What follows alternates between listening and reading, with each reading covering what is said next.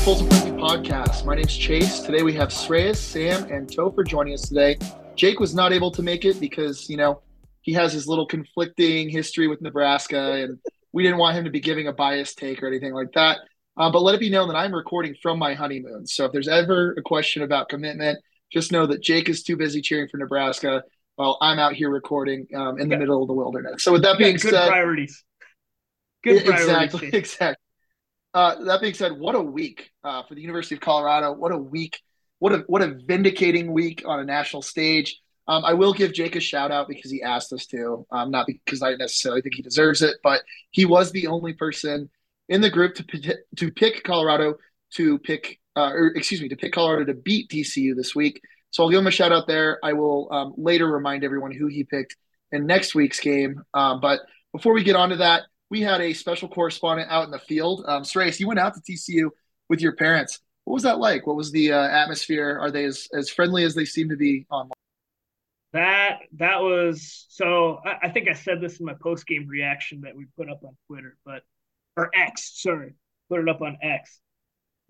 I'm a baseball guy first, and I'll always be a baseball guy first. But that was the best sporting event I've ever attended in my life. That just the emotion of it and the back and forth seesaw fair, just everything, every aspect of it. Being there with my parents who are also Colorado alum and getting to share that moment with them as they're getting older and it's getting tougher for them to do this type of thing. It was just something that I'll keep with me for the rest of my life. It was incredible. But so there are a number of things that we should talk about. One was the oppressive heat. That was brutal. I've been at many day games at Folsom in the late summer, early fall, and it gets rough at Folsom, but that was what I've never experienced anything like that before. It was, I think, but towards the end of the game, it got up basically into the high 90s and may have even dipped into the hundreds right after the end of the game. It was not as dry as it is in Denver, but it was pretty dry. It was brutal. It was absolutely brutal. And when you contextualize that oppressive weather to what we saw on the field, it adds even more flavor to what specifically Travis Hunter did. My goodness, he played almost every snap on both sides of the ball, guarding the top wide receiver on TCU. By the way, when TCU is running a lot of short passes, a lot of attempts at yards after catch, and then turns around and is guarded by TCU's top DB on offense. So he was playing at a high level on both sides. It wasn't just he was sitting out there and not being tested. TCU was also they were intentionally throwing at him. The video from the student section where the fan or the student says, throw it at Travis, throw it at Hunter, and then immediately he gets the pick. Just unbelievably impressive performance there. And then what can we say about the rest of the offense? Just outrageous, over 100 yards for Jimmy Horn, over 100 yards for X. And then huge game, 4 touchdowns from Dylan Edwards. Absolutely unbelievable offensive performance. I think easily the best offensive performance all around against the best team, like in terms of playing the best team that I've seen as a Colorado fan, I believe. And Shedeur broke all sorts of school records. It was just an absolutely amazing experience. And then the final comment I'll say before I hand it off to Sam is the TCU fans were actually wine and cheese fans, I thought. So I was on the west side with a large number of CU fans. So take that into account. But there were a lot of TCU fans there too, and they were just like doing the thing that casual baseball fans will do at Coors Field, like just cheering for the plays or just cheering when the jumbotron's going, and otherwise mostly just sitting there watching. And maybe part of it was stunned silence because they weren't expecting that game to be competitive. But overall, the environment on the west side of the stadium, at least I think it was the west side. I'm disoriented when I can't see mountains. Was not. It wasn't a crazy rabid environment, and that just played super well for the CU fans because at the end of the game, coming down the ramp was just it was a coronation, right? There was just nothing but fight songs and CU chants and Deion Sanders chants. Just CU fans completely took over Fort Worth that day. It was a wonderful thing that I will never, ever, ever forget for the rest of my life. I'm so glad I was there. Yeah, it was truly amazing to watch on TV, to watch CU win a big game, not because they got lucky and not because the other team sucked. It was because CU simply played better. They had better talent and they deserved to win. Like I'm looking back at the quarterback performance from Shedeur Sanders is probably one of the best performances, if not the best performance by a CU quarterback ever. Last year, our starting quarterback in TCU had 78 yards in the entire game. Like Jesus. watching quarterback that can get the ball in and out of his hands as quickly as he could, and also in a system that's meant to move fast. It's mind boggling. I was talking to my dad about this, how we see who's not had an offensive coordinator that wants to go at this pace and just run teams out of the stadium up at altitude. And now with his talent, like they're going to put up like 50 points in a lot of games this year just by going up tempo. And I also want to apologize for my pick in this game because I had the worst take that they were going to not even cover the spread. So I'd like to apologize to Coach Prime, who I know is listening. I'd like to apologize to every member of the Sanders family. I want to apologize to Jared Polis. I want to apologize to every member of the state of Colorado. And yeah, that was my big takeaway. And also Travis Hunter, man. Like watching him is insane. I had the take of this at the beginning of the season that he was going to be CU's leading wide receiver because he wanted the ball so much. And I think he was over delivered even that. Like he played more phases of the game than I thought. He was on field goal block. They had him on field goal block for 7 snaps. They're like, what? I'm not sure if I agree with that. Like you don't need 7 of his snaps to be on special teams, but just watching CU play and be resilient, even when they got up for 14, like when they got up by a lot and the TCU came back and went ahead, and I was like, it's buff shit. Like CU's gonna lose it now. They just came back and they didn't, and they were resilient and they really embodied what Coach Prime's been talking about the last couple of months. 100%. And let's not lose sight of that. 510 passing yards. That is obscene, right? Like that is not I honestly, if I know this is not accurate, but if you told me that that was more than we had cumulative passing yards last season, I would probably almost believe it. Like that is insane how different night and day this is. And I think Sean Lewis deserves a lot of credit, right? He knows the offense he was building, and it's kind of similar to the offense he had in the NAC, but he has way more talent, right? So he can run this insanely fast paced, very talented, 510 yards, 4 touchdowns offense. And Dylan Edwards is everything that we thought he might be, and maybe even more, right? The kid is a true freshman. He's 19 years old, and he looks amazing. He's exactly the kind of guy that you want in the NFL. He's a catching back. He's awesome, right? So I thought that was really, really impressive. I will say I caught a lot of flack for this on Twitter when I thought I was going to be able to record. The biggest area of concern for me is the defensive line and the interior linebackers. I think we got bullied to an extent. I've seen some things about, obviously that's TCU's bread and butter. So it's a really good team. I'm not taking anything away from that, right? And they got tired. It was hot. Like Sreyas said, it's 100 degrees. It is tough to play defensive line against a run first team like TCU for that long and that kind of heat. I get it. But that being said, teams are going to run on us. And I think my great take from our prediction episode was that this game was going to turn into a track meet. And I was right, like that's, and maybe those are the games that CU's just going to play. Maybe we play like Oregon did, 6 years ago, where you're going to lose some games, but you're going to light up the scoreboard and it's just going to be a track meet every game. So overall, it's unbelievable how much better this team is. And it's what an exciting time, and what a great game. To Sreyas' point, I would argue that the Nebraska game where we had the flea flicker touchdown is probably the best sporting event I've ever been to. I understand how this could be an even better game. Like this is so vindicating that we got to shut up all the haters, like to come out there and just present. And classically, right, everyone's like, oh, TCU is not as good. When we end up walloping Nebraska, and I'm comfortable, ready to say it, knock on wood, when we murder Nebraska next week, people are going to say, oh, Nebraska's terrible. They lost to Minnesota, right? And we'll just keep proving it because this team doesn't care, right? Like they believe, and that's enough. And frankly, I think everyone in this podcast now 100% believes the sky's the limit for this team. We could beat anyone. I know I was really pessimistic about beating USC. We could beat anyone. We could beat USC. USC's defense is going to be in fits. So I don't want to get completely carried away. But Topher, what are your thoughts? Yeah. So I agree. This team came out and they shut people up. And that was awesome. And I don't want to use the term unbelievable just because I want to take the persona of Coach Prime that I believe, and I did believe, for the record, when you guys said Jake was the only one that had TCU, us beating TCU, I called a 3-point victory for the Buffs. I said 37-34, but 3-point win for the Buffs. And we a quick delivered. caveat to that: we were dumpstered at the Dark Horse Bar when he made this prediction. So I don't know how genuine it was versus that doesn't count. Speaking, drunk words of the downer do not count. He did call a 3-point win. So credit where credit's. But the one thing that I want to take away from this Buffs team is holy moly, do they play with heart, right?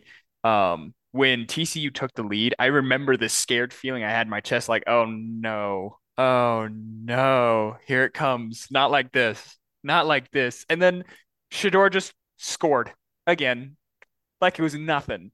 And it just, the culture shift that it takes to seismically change the direction of a football team cannot be overstated. And the fact that there was just no heads hang, no one got down when they came back and scored, when we gave up the long kick return.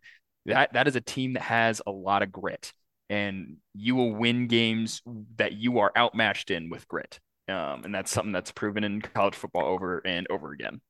Even that great 2016 team, it felt like maybe that Oregon game where we went to Autzen and beat what turned out to be a pretty bad Oregon team.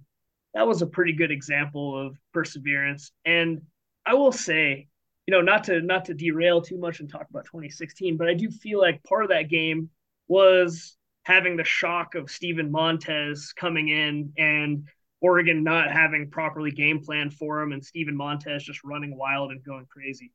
But other than that Oregon game, I never felt like there was a Buffs team that year that had their backs up against, or there was a game where the Buffs that season had their backs so far up against the wall like they did multiple times in that game on Saturday.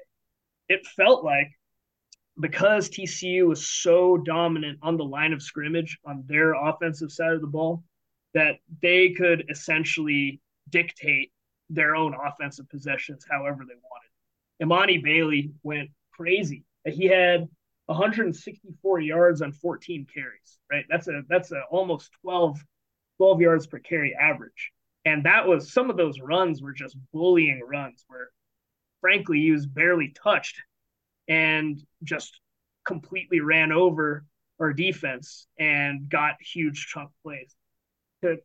Typically the CU teams that I've seen, actually just teams in general that get bullied that badly on the line of scrimmage, eventually that will break them and they won't be able to continue punching back and answering every single time to keep the game, especially on the road against a very, very good team in TCU.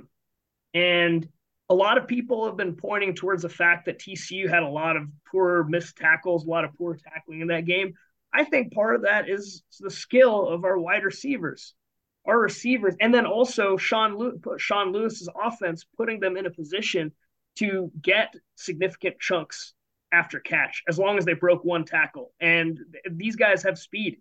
That is the consistent theme amongst Dylan, X, Jimmy, and Travis Hunter. They all have extreme speed. They're all potentially NFL speed guys. So it makes sense that they broke those tackles. And that is unprecedented for in my time as a CU fan, having that much talent to be able to completely overcome being dominated on one side of the ball. And that just really bodes well moving forward, in my opinion. And I'm sure you guys have some more thoughts on the defensive line as well.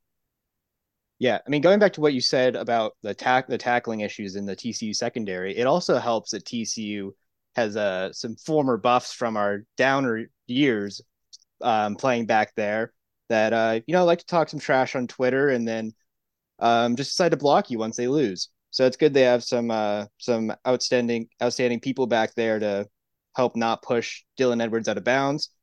That was great to have. But the biggest thing for me, going back to what Topher said a couple minutes ago, about the culture shift that you saw when Dylan Edwards fumbled the ball in the first half, he was down. And I can see in my head what Carl Durrell would do. Carl Durrell would have just like gotten to his little like turtle shell and just like stared off into the distance and just let Dylan go by. The Coach Prime grabbed him and like was talking to him, was hyping him back up. And then 4 touchdowns later, we win the game. Or at halftime, he's hyping up his players. He's not talking about what he did. He's hyping up the people around him. And I was just so impressed with his game management skills, like the skills that I had never seen before from him. Because obviously the recruiting is there, but I was kind of worried like how good of an in-game coach is he going to be? And he blew like that was one of the most impressive aspects for me was his in-game coaching of the team. Absolutely. Speaking of Mark Perry, I have a funny story. Who? Who? Back when he played, I think it was his freshman year.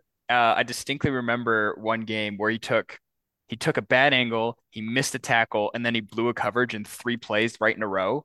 And I live tweeted and I was like, Mark Perry's not ready for Division I football, and it got 1 like, and it was Mark Perry.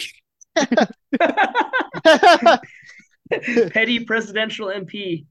Oh my gosh. And, But and honestly, it's just good to have self-awareness. I don't know. I guess.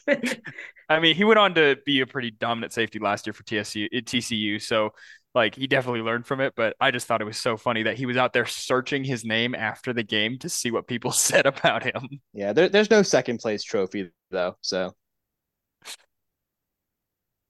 Yeah, and just one other thing I wanted to point out about the game we just watched is I think that was the first time that I've actually sat watching a football game and thought, between Dylan Edwards, Shedeur Sanders legitimately, truly, quite possibly could be the best quarterback to ever play for Colorado. And I know that's kind of a hot take with Cordell Stewart, but I was sitting there thinking today while on my honeymoon, I'm supposed to be thinking about it, but I was sitting there thinking, I'm like, what Travis part of your Hunter, honeymoon was this? yeah, yeah. Anyway, I'm sitting there thinking, I'm like, Rashawn Salam is like the GOAT, right? Like the greatest of all time for Colorado. But Travis Hunter is legitimately, without a question, in my opinion, the best athlete to ever play for Colorado, and quite possibly can go down as the best player ever in Colorado history. And like I don't know if I remember ever in my lifetime, like since I've been born, like watching Colorado games, I've never seen a player where I was like, wow, like this legitimately could be the best NFL player, best college football player Colorado will ever have. So it's just really exciting to see, like the hype. We've been eating the hype. We've been drinking the Kool-Aid all off season. But Dylan Edwards making these crazy cuts and getting loose, right? Or Shedeur throwing a ball on an absolute dime. Travis dropped that touchdown. That should have been a touchdown, right? Because he hit him in the hands. That ball was beautiful. So I'm not going to fault Travis Hunter for that. He doesn't have to prove anything, right? But it's also easy to forget that Shedeur should have had one more touchdown, right? That was in his hands. It was a dime. So just what an incredibly talented team. And more importantly, think about the impact this has. People have been talking about how, yeah, Prime came in with all of his recruits, but he hasn't been recruiting very well at Colorado. Maybe it's been a little bit disappointing here at Colorado. Think about how big backing up these words is going to be on the recruiting trail for Prime, right? This is huge. This is enormous. And that it's a big recruiting weekend coming up for Nebraska. I kind of wish Jake was on because he always knows what players are actually taking official visits this weekend. But that's not a small component of this as well, right? Sustaining the success here is backing, you can talk so much talk, but you also have to walk the walk to sustain success. And they did that this week, and they're going to do it again this next week. So, that's really exciting as well. Sreyas? Yeah. The other thing I'll point out that you kind of started getting at is the missed opportunities. My goodness. So if we had lost that game, there were so many little missed opportunities that we could point to and say, wow, that could have been even bigger. So that Travis Hunter just beautiful long bomb that he caught, but then it popped out when it hit the ground. The Travis Hunter play where he caught the ball, but then he went out of bounds. The Travis Hunter play where he caught the jump ball in the end zone. And then there was an Xavier Weaver play where he accidentally went out of bounds. He like just the very tip of his toe went out of bounds and he got called for illegal touching. If you just add all those things up and you still look at the performance that came out of Shedeur and that offense, every team that has CU on the schedule the rest of the year, every defense especially, should be absolutely terrified about what this team can do because they were still trying to figure it out. They were in a really oppressive, hot environment, and they still were incredibly dominant on offense. And I have no other words other than just shock and awe. Going back to what Chase said about recruiting, there was some people were watching what Charles Lester III was liking on Twitter, and he liked a tweet that said a lot of these Florida State commits are going to start looking at what Prime's doing and probably going to go to Colorado because, now there's what's the difference between Florida State and Colorado now? We have the talent, we have the following, we have the brand name. So I'm going to call it now. Charles Lester III will flip his commitment, and he will be the next 5-star cornerback that's headed towards Colorado. Yeah, I mean, we should see when that tweet was posted because maybe after the Florida State game, people might reconsider that because Florida State looked pretty darn good against LSU the other day. But also, another thing that came to me, like this is a brick game. This is the first brick game we've had in a very long time at CU. The last like golden brick game that we had was the Utah game in 2016. So I think like I was looking it up before and like we had like 3 golden brick games that year. We might have more this year in terms of games that are crucially important to like the furthering of the CU bus football program. We this is going to be the year where we're going to put a lot more bricks up on that wall. Cause I remember going in that hallway in like 2019, 2020. I was like, damn, this is depressing. We haven't won a big game in 4 years. I think that TCU game's going right up there and more are going to follow. Yeah, I agree. That's definitely a brick. So, but we can't leave the TCU talk without talking about some of the things that we saw that definitely need some improvement. And I think I kind of started talking about the defensive line. To be fair to our defensive line, I will point one thing out again for the third time, which is how oppressively hot it was. And in fairness to them, when it really, really counted, when they really needed that stop at the end of the game, it wasn't just that the defensive line did really well. Jordan Dominic had a huge possession there, but we started blitzing. And we had hardly, if at all, blitzed the whole game. And I'm starting to think that may have been an intentional strategy to save some energy. Because if you blitz every play, then eventually, with how much of TCU's offense were short little passes and checkdowns that they end up breaking for really long gains, you're just going to completely wear out your defense. Now, I don't know if that's actually why, but it certainly panned out for the best by the end of the game when they did start blitzing and they were getting hurries, and Miles Slusher made that great tackle on 4th down to end the game. So overall, though, we definitely need to see more penetration from that defensive line. They didn't have a single tackle for loss. I don't think they had a QB hurry in the whole game until that final possession either, much less a sack. And that is really unsustainable. You're going to, even with an elite defensive backfield like CU has with Travis Hunter, and Omarion Cooper was amazing too. I don't think he allowed a catch. I might be wrong, but I don't think he allowed a catch. He was fantastic. That was really an amazing performance. So, but even with that, you got to get pressure with your front seven. Like that is super, super, super important. So that's definitely something to be desired. And before I hand it off here to Chase, man, was that special teams disappointing. There was some oh my God, brutal, and Topher, you're a special teams guy. Even still, that has got to be just devastating. So let's just quickly walk through, right? So bad snap and then a missed block, resulting in the easiest block field goal you've ever seen since the spring game, which, Yep. by the way, that happened multiple times in the spring game. Huge red flag there. Could not, and maybe intentionally, kick the ball out of the end zone. I don't Kept think it was intentional. I don't think we have a kicker that can get it there. And just that's awful. unacceptable.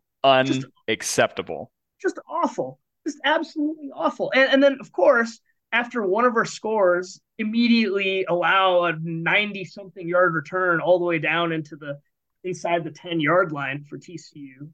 And then Mark Vassett had a couple really bad punts too. There was one that if he hit off the side of his foot that barely made it past midfield. He had a couple good punts too. He got one Yeah. inside the one. That was an amazing, yeah. So that was one amazing punt right there for sure. But he didn't have a game like we've been hearing about from practice about how Mark Bassett was just a weapon that was, other than that one, that was very big, right? I don't even know if CU ended up stopping TCU on that possession though. So They didn't. That was the pick. That was the pick drive. oh, it was the pick drive, man. Thank you, Travis, and thank you, Shout Trevor out Woods. Travis Hunter. Trevor. Also, yeah, we should get a shout out, Trevor. Returning guy coming in, balling out. What an awesome moment. Thank you, Mel Tucker. Thanks, Mel Tucker. Greatest CU coach since Bill McCartney, really. Forever, Buff. So, anyways, that with regard to special teams, though, there was some really concerning moments there, and I hope whoever's in charge of that unit is really working overtime this week to try to correct that, because we just can't have that moving forward. Yeah, but before Topher absolutely loses his mind about special teams, then we'll probably move on after that. But really quickly, to Sreyas' point, right? You can probably, it's weird to me because everyone was really hot on Chandler Morris. I was pretty hot on Chandler Morris, and then they lose. And I don't think Chandler Morris played poorly. I mean, he had some bad interceptions, but our secondary is elite, right? They knew that going in. So it's not surprising that there was turnovers, right? So I don't think Chandler Morris is a bad quarterback by any means, right? So I think that's total BS. But I will say, maybe you can give Chandler Morris some time and still get those pickoffs.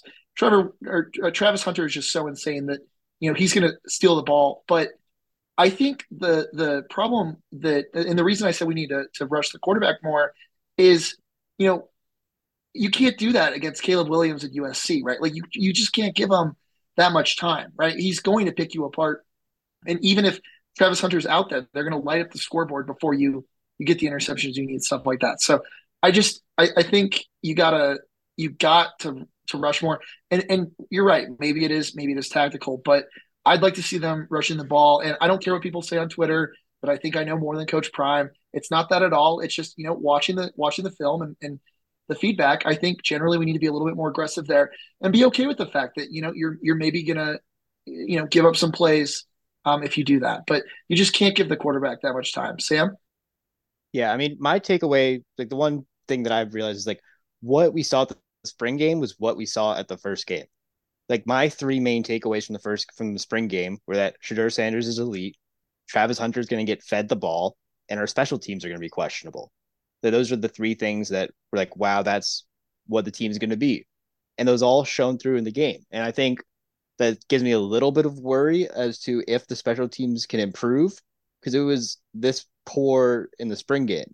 This is exactly what we all saw when Sreyas hopped up a entire grandstand of stands to go sit at the top of the snowy Folsom Field and watch our kickers. I'm different, Sam. Yeah, I'm different. Built different, Sreyas. Built different. Going to watch a practice. But yeah, that's that. The special teams is going to work every CU fan this entire year. The haunting of losing Cole Becker to Utah and not having a kicker that can kick the ball out of the end zone at altitude will haunt us the entire year. So that's hopefully not going to be a problem, but I just think that that's just the main thing. I mean, the lines, we know, we already talked about that, but like special teams is just going to be, I think it's going to be scary. Yeah. So in the three phases of football, if you're well matched up offense and defense, the deciding factor is going to be special teams. So I would not be surprised if we dropped a couple games to special teams plays this season. But with that being said, I think Jace Feely is that that dude. He is absolutely one of the best kickers that we've seen as far as leg strength at Colorado. I think he has a bigger leg than Cole Becker for place kicking, clearly not for kickoffs. Um, I have a couple of other notes from the rewatch that I thought was very important to point out. The whole game, the offense was very disciplined. As after the play, they would run the ball directly back to the ref every single time, and they would get set. That's a sign of a very disciplined offense, and definitely something that we should commend Sean Lewis for. A couple of things on defense. Both of the interceptions were example of phenomenal defensive coaching. I think some people saw the film analysis that was tweeted, but the Travis pick, it's two slants coming from the outside and then the running back going to the outside. They identified that we were in man, which we were. So usually what happens is that creates conflict because the linebacker has to run out with the running back, and that just creates adverse angles. But instead, because we had scouted them and we had talked about this, the moment that both of them started going inside, the inside linebacker picked up the first slant, the inside slot corner picked up the second slant from the outside, and Travis was able to leak off safely and get that pick off. That is a very complex scheme and very tough to teach at any level of football. And we executed it flawlessly. And that is on coaching, and then obviously the athleticism and talent of Travis Hunter. For the Trevor Woods pick, I was even more impressed because that was a lot of scheme and great discipline play by Trevor Woods. So if you look at the start of the play, we're in a too high safety shell. And so what Chandler Morris read that as is a cover 4 and middle of the field open. But the moment the ball is snapped, you can see Shiloh come up and we drop into a cover 3, which means the middle of the field is closed. So it was a simple verticals concept. And so his slot receiver was cutting across because he read it as middle of the field open. He thought he was going to come open. He saw that Shiloh came up thinking that he was taking the hook. And so that's why he threw it. And Trevor Woods was able to just come in, sink in, and take that middle of the field away. So the fact that both of our picks were not just pure athleticism, but also scheme gives me a lot of confidence that moving forward, we will see defensive improvements. You have to imagine that there's going to be some schemes, some stunts, some blitzes that will help get and generate some pressure to make sure that our defense is going to be all right.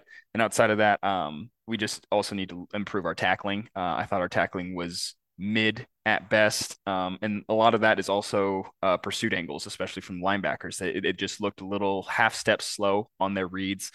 So we just got to key a little bit better. And I think that Nebraska's offense is a little bit easier to key in on because you're just not as threatened by Jeff Sims and his arm.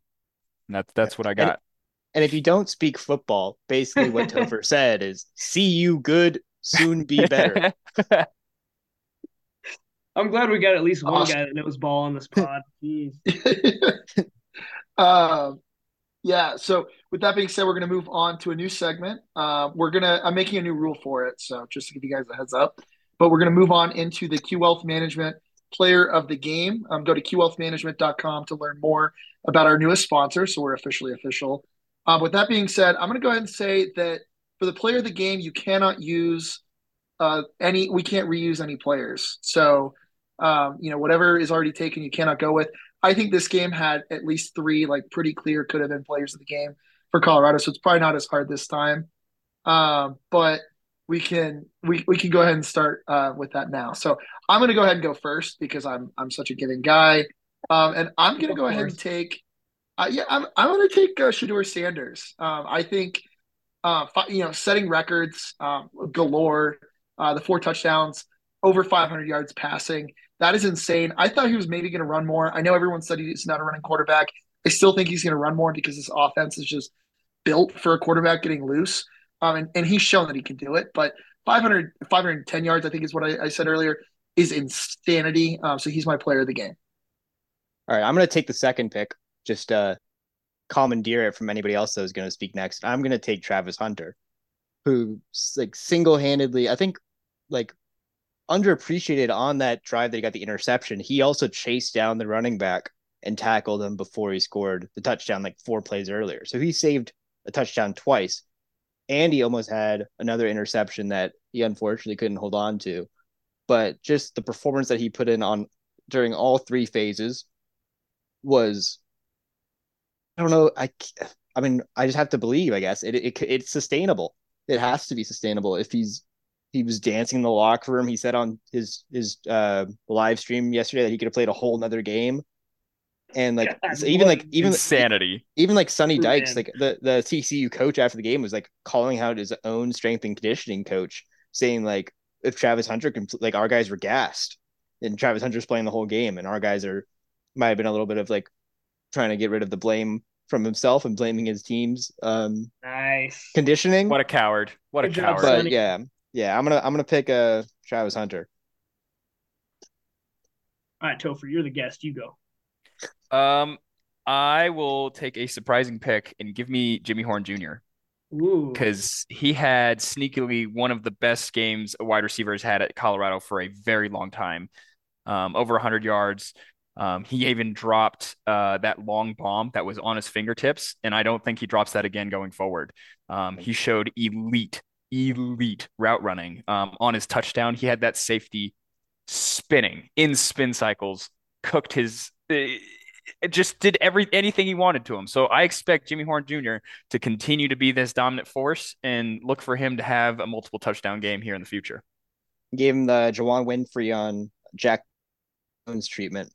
Yes, Anybody remember Oh exactly. yeah. the one Oh my God. the Jawan Winfrey highlight that kept him in the NFL for 4 years? I think he's still in that. Isn't he I think still he's still. like He's a, in the he's a practice Did free he squad, make agent the? right right? Did now. he make? He didn't make the cut. I don't think Yeah, for. he's a free agent right now. Okay, But so he's I still. know he's He's with the still. Colts.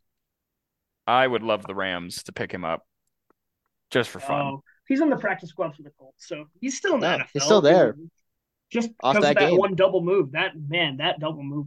Man, you Nasty, guys made this easy for me though. I got to take Dylan Edwards. That's obvious. obviously. Four touchdowns in his very first game as a But how college much? How athlete. much? But Sreyas, how much defense did he play? I mean, Zero Travis. snaps of defense. Hey, if Travis was available at number two, I probably would have taken Travis. So I'm not going to fault you for that pick. Man, we're an embarrassment of riches. None of us even took X, who had a huge catch to move things forward and had over 100 yards. Just what? And then, you know what?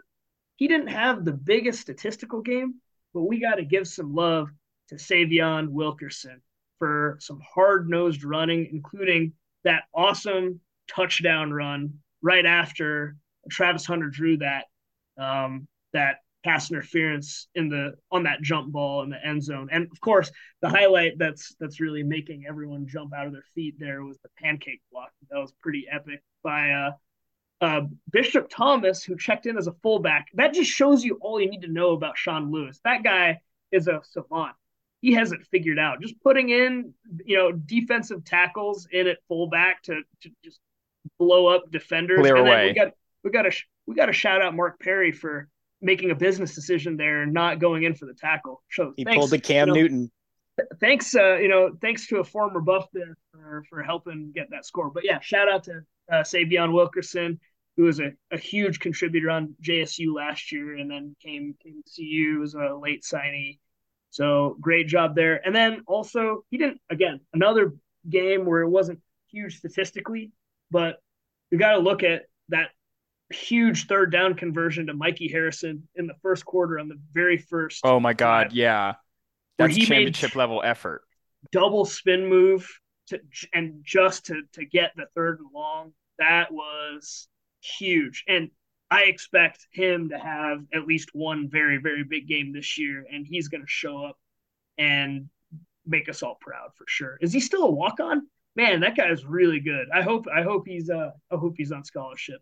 If not now, very soon.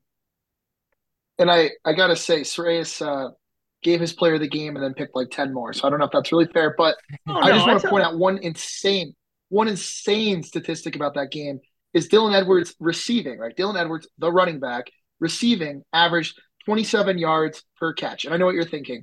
Oh, Chase, you're being dramatic because he had one catch of 75 yards, which is incredible. But even if you remove that 75-yard catch, he still averaged 15 yards per pass, which for a running back, which is normally like your outlet pass, option, that is insane, right? That just shows how slippery he is, how special he is. 15-yard average for a running back, that's Looney Tunes. And only Xavier Weaver had more, a higher average per catch. So I just think that is like absolutely insanity and deserves a shout out. And since Sreyas didn't want to back up his boy, I thought I'd go ahead and hop in. Sam, any last thoughts on the TCU game?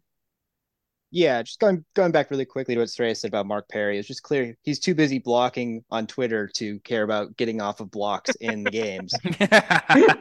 Uh, sadly, we can't see his cryptic tweets anymore because he blocked our podcast on Twitter. But yeah, That just was like a the fact hilarious that realization because I was looking for him and I was like, wait, where is yeah, he? he Oh, blocked us. We didn't even say anything bad about him. He just blocked us. But now we're gonna say stuff about him because he blocked us. See, now we got to make But the, Brendan Rice and Makai Blackman block us. So yeah, but coming the soon, main USC. the just like the quick last thoughts I have on it, like we can do like it's crazy that we can do this. We can have 4 players of the game. I can't remember watching a CU win ever where you're like, wow, 4 players played well. Yeah. Like it's usually just like it's Laviska Per Chenault, season. it's Steven Montez. It's gonna be one guy. Like Philip Lindsay. Philip Lindsay. You could legitimately have a strong case for any person we argued, or like X. You could have 4 or 5 players that you could argue were the best player in this game, and it just like speaks to how like how the talent is so much deeper than it's been in previous years, where we might have had one guy who's pretty good, but once like teams can focus on one guy, you can't. It's much harder to focus your attention on 4 or 5, 6 great players. It's incredible. Yeah. Also, another big shout out to Marvin Ham, another returning guy, led the team in tackles along with Shiloh with 10 tackles. It's just I love seeing those guys that took the Louis luggage speech personally and busted their tail and came back strong and are showing up and showing out this year. I love to see that too.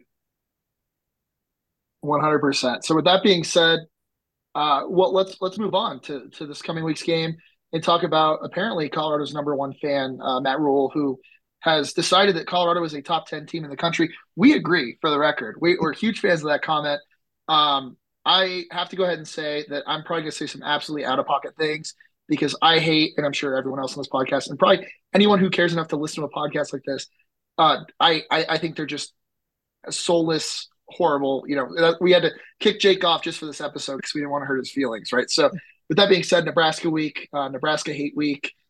They look terrible, right? So, just previewing the game, I think they looked like one of the worst teams. They're definitely one of the worst teams in the Big Ten. When Northwestern exists, they're probably not the worst team in the Big Ten. But I didn't see anything in that Minnesota game that gives me any pause. I think their quarterback is decent on the ground, but if he's allowed to throw the ball, I wouldn't let him throw the ball, period, against our secondary. But if he throws the ball, I think there's a 50-50 chance it's an interception. So that being said, Sam, Sreyas, Topher, what are our thoughts on the evil corn? Sam frozen. Yeah, I think Sam's frozen. All right, so I guess I'll go. I would agree. I only watched like the fourth quarter of that Nebraska game against Minnesota, so I'm not super up to speed on what their strengths are, but it did look like their defense played pretty well, and it did also kind of look like they choked that game away, where they kind of had a very good opportunity to really put the foot down and take the lead and just never could get over the hump. It looks like they have quarterback issues, which is going to be a major issue against our secondary as long as we can force him to throw the ball. Jeff Sims is very athletic. He did come from a triple option offense in Georgia Tech, so we know that he can run the ball and he knows what he's doing when it comes to running that kind of offense if Nebraska chooses to use him in that way. But one thing that is scary here, of course, is we need to see better front seven defense. And if they do choose to run the ball in that way, we may be playing more into their strengths. So that's just something to watch. I'm hopeful that we find a way to make it happen. I'm cautiously optimistic that TCU is better, than where everyone thinks they are. I see people dogging TCU like, oh, that was TCU got way worse. They're so bad. I think I could be wrong, but that looked like a pretty good TCU team to me, and it just looked like they got outskilled by our offense. Like their defense got outskilled by our offense, and their offense just couldn't quite do enough, and they didn't step up at the end of the game when they had the opportunity. So I definitely feel good about my pick from preseason for CU to beat Nebraska, but those and then along with the special teams, that's going to be the key to the game is those critical matchups. Topher, what do you think? Well, I think that ooh, Colorado should be licking our chops right now. I'm unbelievably unimpressed with Jeff Sims. He had 3 interceptions. Their only touchdown came from a broken play. Their offense looks anemic. Yes, they're going to run the ball. Their O line is massive, just massive. So I expect us to play a lot more cover three, cover one, and load the box. Try to counter this. But the moment we stop the run, the moment they stall out on 1 or 2 drives, and Jeff Sims has to become a thrower, Nebraska's going to be in trouble because the thing that he has a lot of trouble with is identifying zones post snap. When the pre snap and the post snap don't look the same, he doesn't care. He throws it anyways. And that's what caused all 3 of his picks. So, being that I mentioned how we disguised our disguised our coverages, and that led to picks against, I think, a much more talented quarterback. I expect there to be a pick six this Saturday. The other things that I want to point out is Shedeur is excellent at reading the pre-snap. Every time you can see during the broadcast, if they show something, if they show a blitz, he checks out of something immediately and he just takes exactly what the defense gives him. So Sean Lewis is an artist, and this offense is elite at taking what the defense gives it. And when you have people like Dylan Edwards that can create that matchup nightmare the way that he does because of his speed, there's just no linebacker in the country that's fast enough to keep up with him. So I do, even though that I think that Nebraska's defense is talented, they do not have the speed and they do not have the talent to match up with the weapons, and they cannot play man because the moment they play man, they are going to get exposed. Someone is going to be open. So I'm really expecting our offense to have a heyday and defense to get a few stops, and that's all it's going to take for it to be a domino compounding effect. Yeah, I mean, I agree with that. The only thing I'm just worried about the run game. If TCU would have stuck to the run, I think it could have been a whole different game for CU. Luckily, they have Kendall Briles, who's not really known for making the most rational decisions, either in his life or in football plays. Because they could get whatever they want when they ran, and they decided to throw it. And especially with the new rules in college football, regarding the clock not stopping after first downs anymore.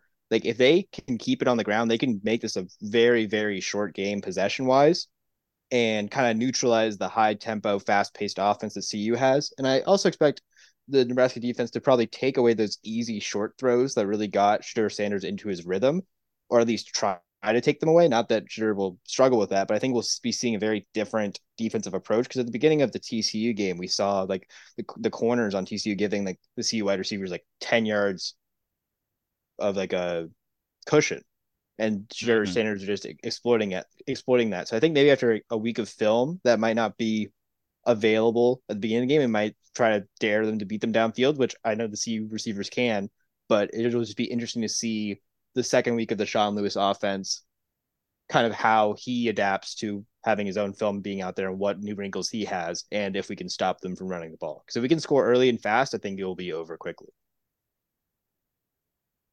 Yeah, I agree. I think the other component, right, is and what people and honestly what we should have mentioned earlier is, part of the reason you can't be rushing the quarterback every down and really pushing it on defense is the downside of the high tempo offense, right, is that your defense is not off the field resting as much because you're either scoring quickly or you are getting free and outs. Like that's kind of the nature of that kind of high speed, high tempo offense.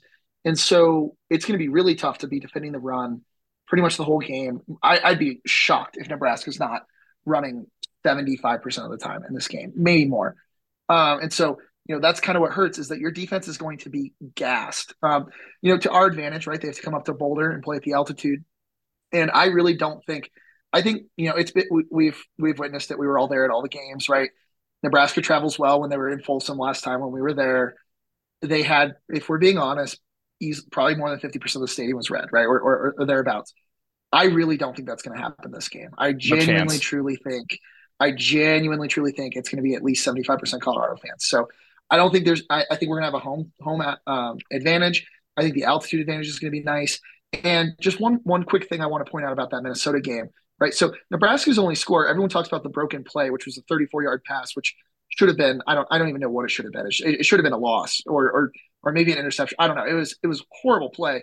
But what people are also forgetting to mention is the only reason Nebraska was even on the other half of the Minnesota, field is that they had a kickoff return for 63 yards. Now we have been talking about how special teams is going to hurt us, but it's not like Nebraska's offense did anything to get there, right? The only way they scored their touchdown was the world's worst play. If you guys haven't seen it, please go online and watch the Twitter highlight to understand like how god awful this play is. Otherwise, we're looking at punt, punt, punt, fumble, interception, interception, interception, punt. Like, they were horrible. I mean, their offense is awful. I don't think Minnesota is exactly the world class. I think Minnesota has a great defense, or at least good defense. I don't think they're the best defense in the Big Ten by any stretch, right? So it's not like they were playing Iowa's defense, for example, right? Or Michigan's defense. So I'm just not afraid. I don't see how Nebraska scores. I agree with Sam. I think the only way they win this game and beat us is by running the ball and controlling the possessions and forcing Colorado to make mistakes. And maybe they do, but all I'm saying is first of all, I've never seen a line, I don't think, without like really like injuries or anything happening where it went from Nebraska being favored by I think 9 points or 8 points to Colorado being a 3-point favorite. Like that swing is insane, right? Like that just doesn't happen. And so, but I still love it. Colorado minus 2.5. I just don't see how this Nebraska offense keeps up with the pace. So unless they absolutely shut us down, there's just no way that they're going to be able to stay in this game. And I think not only do we win, I think we cover easily, and I'm all over that. Sam, you said you had a quick. Yeah, I think I saw something on Twitter that said like there's been more money bet on CU than any spread in the NFL combined. Like it's like that most heavily bet spread of like recent memory, I think. I can look it up. I can retweet it for anybody listening. But it's like crazy the belief that this win has inspired and how people watch this god awful Nebraska team against Minnesota. We're witnessing history, right? No matter what happens the rest of the season, we're witnessing something that people are going to write books about. This is it's just absurd. I can't remember another sporting event, like extended sporting era, really, that I've been an active fan of, other than Jokic, like the Jokic era with the Nuggets. That's going to be talked about for Rocktober. But so Rocktober is, I don't think that's widely recognized outside of Denver. Like for me, until that TCU game, being at the wild card tiebreaker in 2007 was probably the number one sports event I've ever been to, right? With the whole circumstances of that. But this is national, right? This is national. This is something that the layperson sitting in some random corner of this country that maybe wasn't even paying attention to sports might be hearing about. It's borderline starting to bleed into like political sphere with some of the discussions that are being had. It's getting really toxic, which is fun. To be honest with you, it's really fun because we're just living in history right now, and it's wild to think about. 20 years from now, there's going to be so much discussion about this era in college football, and Dion, Coach Prime, and this Buffs team is going to be front. But before I get too far off topic and before we move on to the next topic, I do want to say, follow up on the commentary on Nebraska here and say, yes, as I said, I do agree that we should win, but I think a big key to this game is to come out and punch them in the mouth. So this is just like when you play a triple option team. And I've mentioned Georgia Tech. Last year we played Air Force. Everyone knows how that went. With a triple option team or any option team in general, you have to come out swinging and score first. Because, well, why did TCU start passing the ball at the end of the game? It's not necessarily that they lost faith in the running game. It's that it is strategically advantageous to throw the ball when you're down really late in the game. It's just strategically advantageous to do that. Because if you run the ball and you start running out of time, then it's really hard to consistently run the ball around the offensive line to the left or to the right and get out of bounds and get significant chunk plays. So that's why they started passing the ball. And that Charles Kelly defense really took advantage of that, and they stepped up to the plate and they did a great job. So similarly in this game, the Buffs are really going to have to try to put Nebraska behind the 8 ball early as much as they possibly can in order to force them into feeling like they have to start throwing the ball and get them out of their comfort zone. I'm expecting that to happen too. So fingers crossed. Yeah, 100%. And one thing we didn't mention, maybe we should have mentioned this at the beginning of the podcast tonight, is Colorado, by the way, is ranked 22 in the AP poll, 25 in the coaches poll. I think even our most optimistic, even Jake, who believed in us in winning this game, would not have guessed that we would have been ranked at the end of week one. That's just incomprehensible. Like if you think about how you felt, if everyone like listening thinks back about how you felt after the Utah game last year, if I had told you that we would be ranked after week one, like you just wouldn't have believed me. I wouldn't have believed me, right? Like even if I came back and was talking to myself, like I just wouldn't believe it. I would have So eaten my anyway, foot. with that being, yeah, I would have eaten my foot. So with that being said, we'll go ahead and do our score predictions for the Nebraska game. So Vegas has Colorado now as a -3 favorite, as we've mentioned, with the over/under at 59.5, which has essentially an implied prediction of Colorado 31, Nebraska 28. I'll just very quickly give my prediction. I think that over is way too high. I think that is insanely high, unless Colorado's doing it by itself. I just don't think Nebraska's offense is built to cover an over like that, particularly with the new rules like we were mentioning. So I'm going to go ahead and give my prediction. I think it's going to be Colorado 28, Nebraska. I'll give them 17, or I think they'll probably kick more field goals than they score touchdowns. But I think Colorado covers. I think it's going to go under. Topher? Yeah, I have Colorado in a blowout here. I'm going Colorado 42, Nebraska 21. Yeah, 21-point victory. Yeah. I undersold the Buffs too much last week, and I felt really, really bad about it. So for my prediction, I'm going to go with a very nice score of 69 for CU and 13 for Nebraska. That is nice. Wow. What a coincidence. So I agree with you guys though. I do think we should blow them out based on what I saw in week one. And I'm also going to make a assumption, and this could be wrong, hopefully it's not wrong, but that our defense is going to have figured out how to stop the run, especially with what looks like a potentially super one-dimensional offense. So I'm going 38-13 Buffs. Awesome. Well, that's going to do it. Sam's busy trying to figure out how a team can score 69 points. I'll just go ahead and tell him it's 8 touchdowns, 2 field goals. Or 10 touchdowns and just miss a extra point. But with that being said, we're going to go ahead and wrap it up. Thank you, everyone, for listening. If you guys want to give us your score predictions, we'll be doing a tweet, or I guess an X or whatever they're called these days, about that as well. So please give us your score prediction. We'll also be at the game, so if any of you guys want to meet up, hit us up.